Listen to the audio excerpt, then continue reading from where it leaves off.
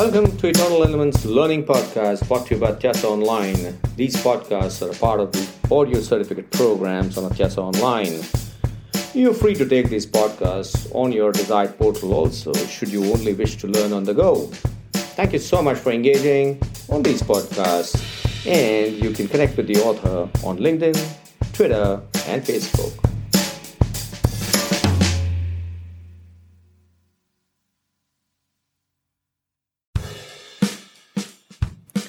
Hi, this is Niket Karasgi from Eternal Elements, brought to you by Tiasa Online. We talk about strategy. We're discussing grand strategies. In my earlier podcast, I talked about horizontal acquisition.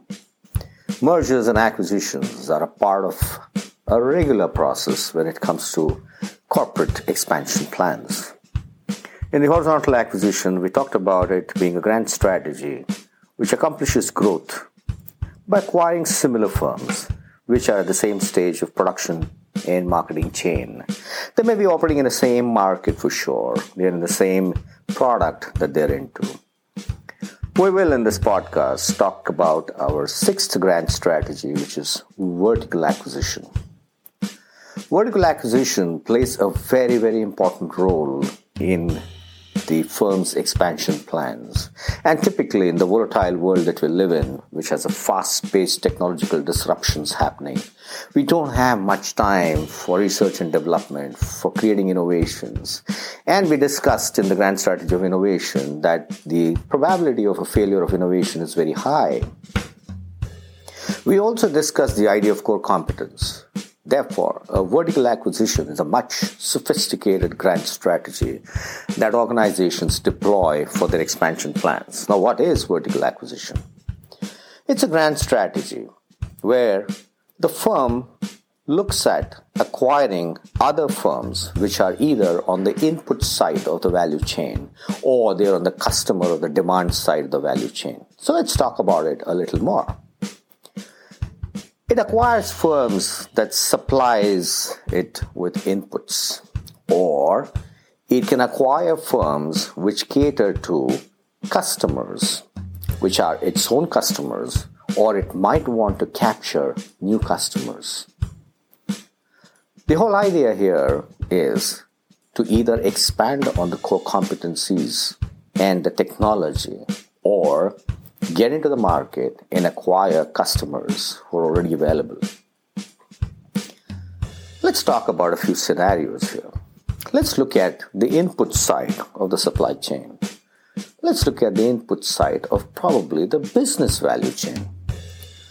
In today's world, a lot of organizations are acquiring firms, and typically in technology field, they're acquiring firms which specialize in particular softwares or a particular kind of a technology. For instance, in the mobile phone, if I want to create a high security mechanism for my phone in terms of the recognition of my face or the recognition of my eyeballs, iris, I would look at a firm which has invested a lot in the area and then acquire it. If I'm an automotive company and if I'm dependent on a particular critical raw material, which is very difficult to get, and if the demand is not controlled, it could severely affect my production cycle. What I would then do is I would acquire that firm which has already developed the core competence in that area. For instance, let's say it would make sense for me if a particular engine is extremely critical for me, or maybe a particular component of an engine is extremely critical for me. Rather than developing it, I would rather go out into the market and acquire a firm which is adept at it. On the demand side or on the customer side, I could even go for acquisitions. For instance, I worked for a logistics company as a consultant and I was a coach there.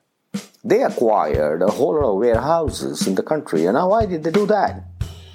One, there was a company which was already into warehousing and they had created a whole lot of warehouses or a network of warehouses across the country. Number two, they had their own customers. Now this was typically a company which was into ocean freight, surface, and air freight. Now they didn't have warehouses. So what they would do is they would primarily pick up deals and value-added services where they would go for warehouses which are not theirs. Now what they did was, since the business was doing extremely well, rather than creating their own network, they went and just bought it out. Beverage companies tend to acquire bottling plants. And why do they do that? Rather than creating your own bottling plant, you already have the technology, the infrastructure, the people, so all the factors of production are already available, and all you have to do is just go acquire that bottling firm.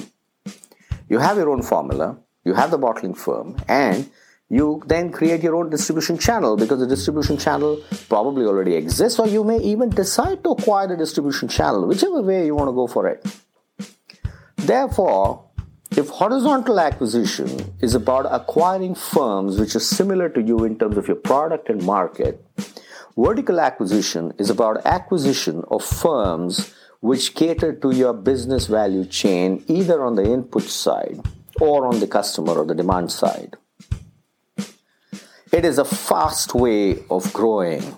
It's also a very fast way of acquiring the competencies. The only problem would be the cultural integration, because they come from a different product line. They come with a different mindset. And therefore, a lot of time may have to be spent in terms of integrating the managerial and the leadership competencies and the core values and the culture of the organization with the company that's acquired. But that's typically true even in the case of horizontal acquisition, because each company has its own culture. There are a lot of examples in the market. There are definitely inherent risks associated with both the types of acquisitions. In the case of horizontally acquired firms, there's a risk which is about increased commitment to the type of business that you have acquired. And for a vertically acquired firm, the risk results from the firm's expansion plan requiring strategic managers to broaden the base of their competencies, because what's happening at the corporate level is you're getting into areas which you've never really looked at before, and they are completely diverse from the core competence that you already have. But whoever said that business doesn't come with a risk? And there has to be a risk appetite for sure when you're going in for these acquisitions. So thank you very much. This is Niket Karasgi signing off from Eternal Elements, brought to you by Tessa Online. I'm talking about strategy. I'm talking about strategies that are today being implemented in the international world.